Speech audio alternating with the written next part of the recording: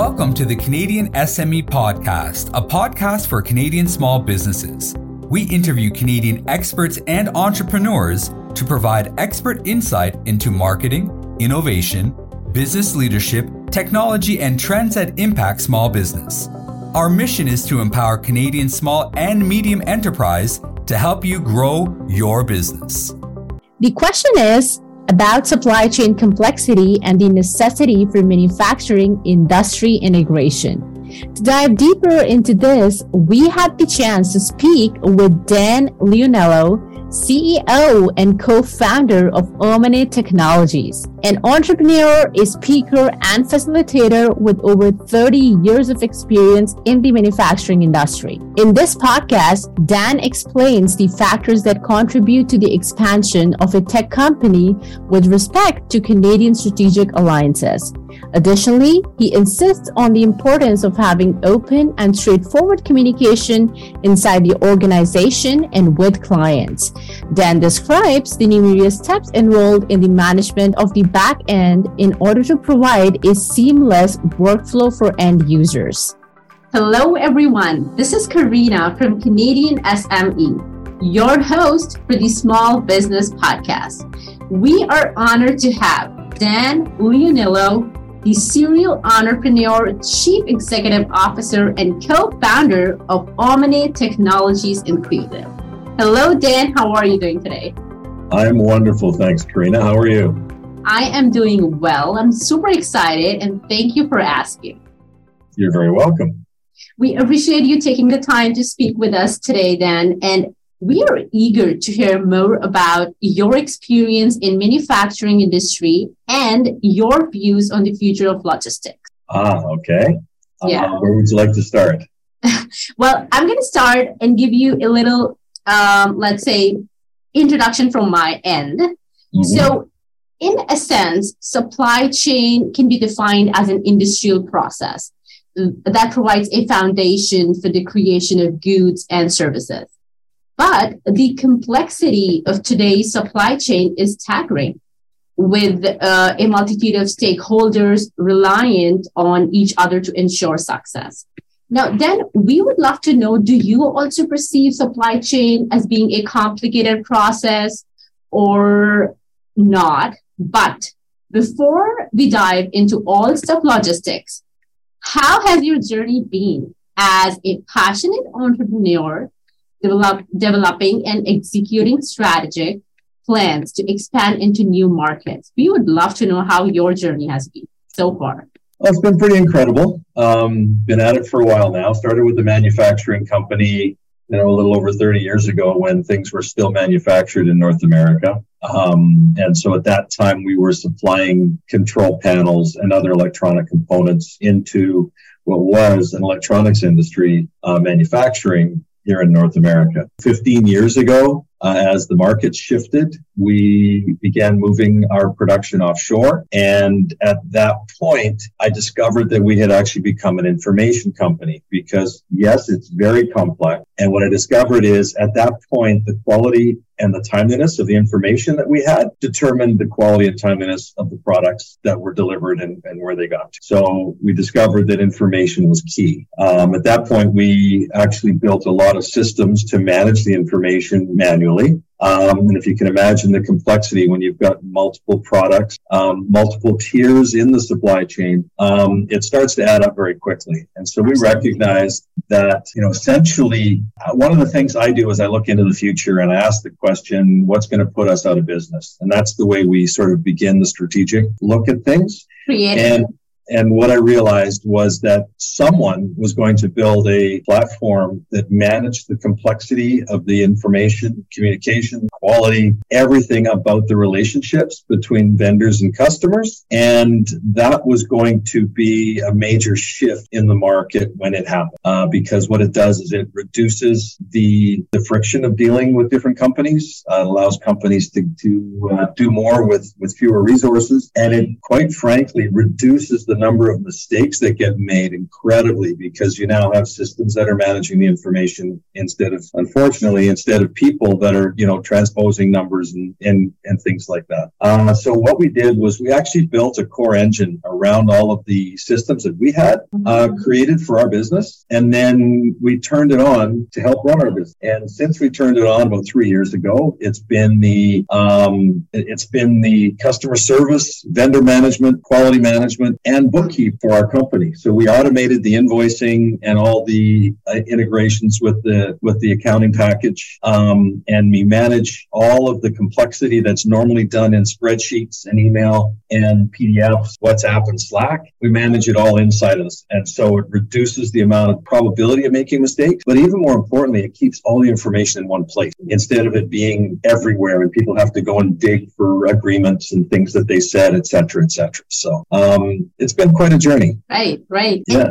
I love the fact that it's just one software with all different sections of services being fulfilled under one category, a big umbrella. It is sounds super efficient and effective to me. Well, it's interesting because when we look at the process, we really felt that it begins when people design something, and then it's called putting the designs into the wild. When they take their designs and then begin working with factories that do design review, and that process alone is very cumbersome. But what we discovered is we really, in order to have a true quality management system, we had to manage everything from basically cradle to grave on the orders, which is from when the products are designed and through the bidding, and then proofing and tooling, prototypes and first article, which happens whenever you're doing something that's new, that's being designed, and someone else has to build it. And then we built order management and order change management into it, logistics, and then it's an ISO compliant quality management system at the back end. So it actually manages every piece of information to do with the relationship, and it keeps it all in one place instead of having two separate repositories of information, one on the vendor side and one on the customer side. And then even within any customer or vendor, there's 5 or 6 different silos that have to work together. And so it actually connects all of the people within an organization as well as between organizations. So yes, it's pretty complex. Right. I could hear that. I could hear that. And I do not belong from a supply chain background. Mine is in marketing. So prior to this podcast, I did some digging about supply chain. And the first word that popped up was ERP. I did a little more research. Enterprise resource planning is software, right? Yes. But is the supply chain community still into using ERPs, or do we have an alternative for that? And is it turning out to be more effective? I'll go back to what an ERP, an enterprise resource planning system, is. It's really more focused inside the company. So an ERP system, and they're mostly made for companies that build their own products. And then it has very light capabilities in between companies that buy components and then or other pieces from the supply chain and then sell it in. So what we like to say in ours, and the other thing about an ERP system, when you implement an ERP, or when a company implements an ERP system, it takes 6 to 18 months. They have to change out their accounting package and rebuild everything from scratch. Wow. And so there's potential for mistakes to be made. Many times the ERP integration fails. And then on top of that, it's very, very expensive relative to what they're using now. Typically, many companies only use a small fraction of the capability of the ERP system. So for us, we focus on brands that design product and have other people make it. And then they market the product, but they have typically other people distributing it. And so in that case, everything they're doing is external, other than the design and the marketing. And so ERP systems are not robust in that standpoint. Whereas what we've built is a system that creates a network of suppliers and buyers and allows you to manage all of, as I said before, the information, communications, quality. Essentially, you're communicating inside the platform instead of on Slack and WeChat and email. Every agreement that is made is tracked, date stamped essentially. All the communications are tied to a product or a purchase order. And the other thing that it does is it automates all of the accounting. And the beautiful thing is that we can actually integrate to different accounting systems and make that happen. Now, in the last couple of months, we've become a system supplier for Intuit. So we've got an agreement there where we are actually co-branding a bundle with QuickBooks. So what happens is all of these small companies that are using QuickBooks and growing and having the pain of complexity can actually start using our product immediately, connect to QuickBooks, and carry on without having to go through the months of pain and without having to change their accounting package. So our initial focus, because of that, is QuickBooks companies that are using QuickBooks. And this allows them essentially to have an ERP system for managing all of their outsourced manufacturing without having to put a big system in and without having to change the GL, the accounting package. So somehow we can conclude that the alternatives to ERP are turning out to be more effective. They are dealing with more. I mean, ERP is changing, but the old ERP systems are clunky from this standpoint. You have a choice of spending hundreds of thousands or millions of dollars with SAP, or you can literally, our last onboarding was a half an hour, and then people are able to start using the system immediately and getting the value from. So it's a different animal. We've approached things a different way, but what it is, it's more flexible, and it ties in. And the other side of it is that there are now platforms that manage inventory management, logistics, those types of things. So we can actually plug in directly to the inventory planning, to the logistics side, as well as the accounting, payments, etc., and create a system that manages all of the relationships. Traditionally are done outside of the systems. So people are asked to get information, then they go out and they work with spreadsheets and make phone calls and emails and Slacks, and they update these spreadsheets, and then they upload the results into the packages, and they download a new report and they start working again. Whereas with Omne, they actually do all of that work inside the system. Everything's updated in real time. And because of that, they know their data is clean and good and real and in real time. I've done that. I've done the spreadsheet thing, and I know how much of a hassle it is. Yes. Yeah. I've got one new client has one person that spends 20 hours a week managing the inventory spreadsheets. That's it. And so once they connect to our system and connect it to QuickBooks, all of a sudden QuickBooks becomes current and real time, and they can trust the information in it instead of having to do everything manually because things aren't always done within the systems in real time. Well, it was good to kind of upgrade my knowledge in this sense. Now I know something about supply chain. Yeah. And, taking into account that you have 30 years of expertise and knowledge, this becomes an obvious question to be asked. What are the most significant factors that contribute to a tech company's growth? And if you could just throw some light on the strategic alliances in Canada's tech sector. Well, from a strategic standpoint, there's a number of different factors. The first is, you've heard of product market fit. Well, it's having a product solves a pain that people are willing to pay for. From a partnership standpoint, it's been really interesting. We've partnered with Intuit and QuickBooks, and we're now partnering with other companies in the ecosystem who have clients that have the pain that they haven't been able to find a solve for that we're able to take care of. From a Canadian standpoint, one example from our case would be integrating with Shopify, for example, would be very good. It's interesting because there's one trigger in Shopify crucial to be able to keep all the data current, but they won't produce an API connection for that point. Don't know why, but if you look in the Reddit feeds, people have been talking about it for years. And so it's really interesting. There are certain things that allow you to grow and others that become hindrances that are out of your control. But from a strategic standpoint and looking at growth, number one is, painting a picture of what it looks like when it's done, and then reverse engineering it to figure out which steps to take, who to work with, and then quite frankly, doing and learning every single day. And this point stays the same, whichever industry it is, it doesn't matter. You really have to do it and then fail and then chalk out a solution plan, go through the resources, learn more about it. Yes. You'll be able to do it. Every single day. At the end of the day, what did I do today? What worked? What didn't work? What did I learn? And based on that, what am I going to do tomorrow? And if you go through that learning and debriefing loop each day, and then set a new intention for the next day, and then execute on it, it takes you that one step closer.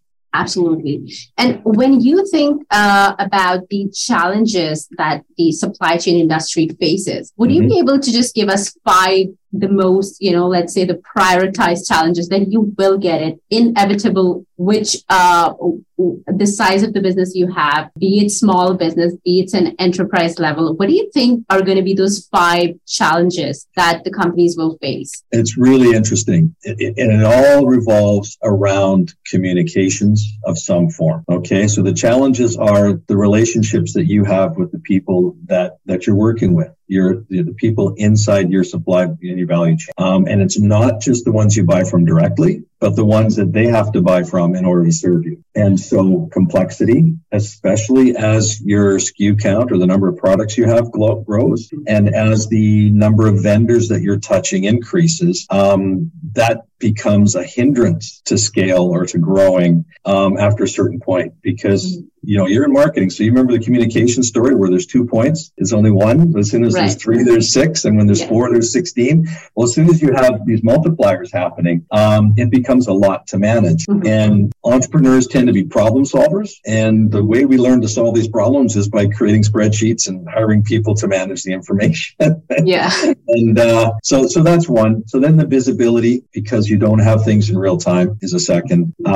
Quality management, in other words, communicating what's working and not working, and having a formal system like ISO 9001:2015. I'm sure you've heard of it, but it's a system of managing quality that every single company that needs it tends to stand up their own system, and they all work a little differently, but they all have, again, spreadsheets, Word documents, and lots of manual labor to follow everything up. And they're also siloed. So quality system that a vendor has or a customer has is not visible to the vendor. So they can't see how they're performing, and the customer has to aggregate all the info. So that's another piece that's a challenge.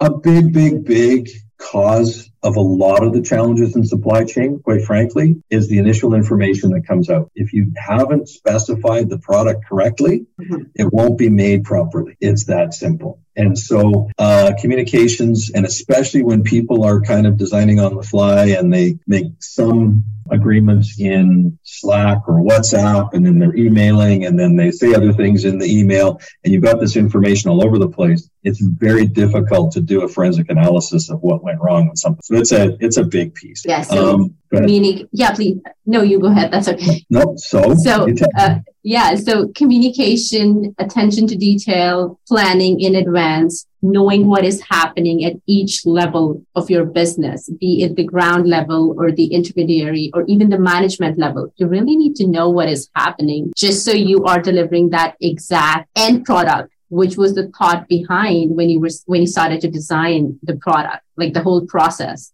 One of the things that happens is entrepreneurs are good firefighters, but they are not really good at looking upstream to find out what the cause of the fire is.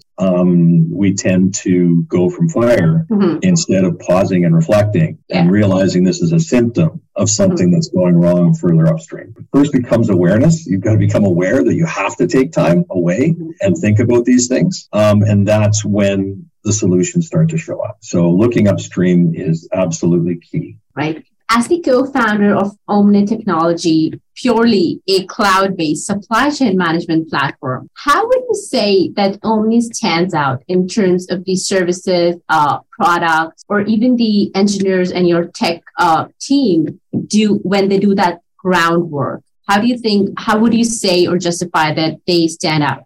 You're talking about the root causes? I'd say in terms of your competitors in the market. Well, the problem is real. There are a number of competitors at different levels. One of the things that's really interesting is there are some products that are made by people that have experience in the industry and in the product, and there are others that have decided that it's what they're going to build, but they don't necessarily know because they haven't been in it. There is a big difference between the quality of product that's made by people that are inside and know what these root causes are versus others that don't quite understand what the process is. 100%. I feel that. I strongly think that certain things, which I would say 50%, comes with time. When you are in that space, when you've seen failure, when you've seen problems, when you really have to go deep dive, dig into solutions and plan out all those things and do it consistently, for years, that is when you know how to build a startup or a organization. Well, the more experience you have under your belt, the more resources you have to draw on in terms of what to do and what not to do. Absolutely. One of the biggest things, though, is the learning. If you choose to grow your company or grow yourself, the learning never ends. There's always a learning curve. And the key, one of the biggest things, is to look into the next month or the next quarter and ask the question, what do I need to know? Therefore, what do I need to learn now so that I can be prepared for what's going to happen to me in 3 months or 6 months and be proactive on the learning? So it's really interesting. We have to transition as entrepreneurs from dealing with today and all the demands of today to actually being able to step back and look at where we want to take the business in the future. And based on that, learn what we need to learn. Right. And also there's been such a huge shift before using traditional approaches to now completely being on digital platforms, using digital technologies, and it will never end. No. It's going to reach some other heights in some more years. It will. Absolutely. Yeah. Absolutely, yes. And Dan, your years of expertise will definitely benefit our SME community and also help them better see the big picture. It was great to have you on the show today. Thank you for all tuning into the podcast. To that end, we hope you found this helpful in better understanding that an effective supply chain management strategy will optimize all aspects of this process, from procurement and production to distribution and delivery. Please feel free to visit omnia.com to learn more about their packages, software, and services that they offer. See you all next time. Once again, thank you so much, Dan, for having. Thank you very much, Karina. I really appreciate it, and I enjoyed the conversation. Thank you. Thank you. Have a good day.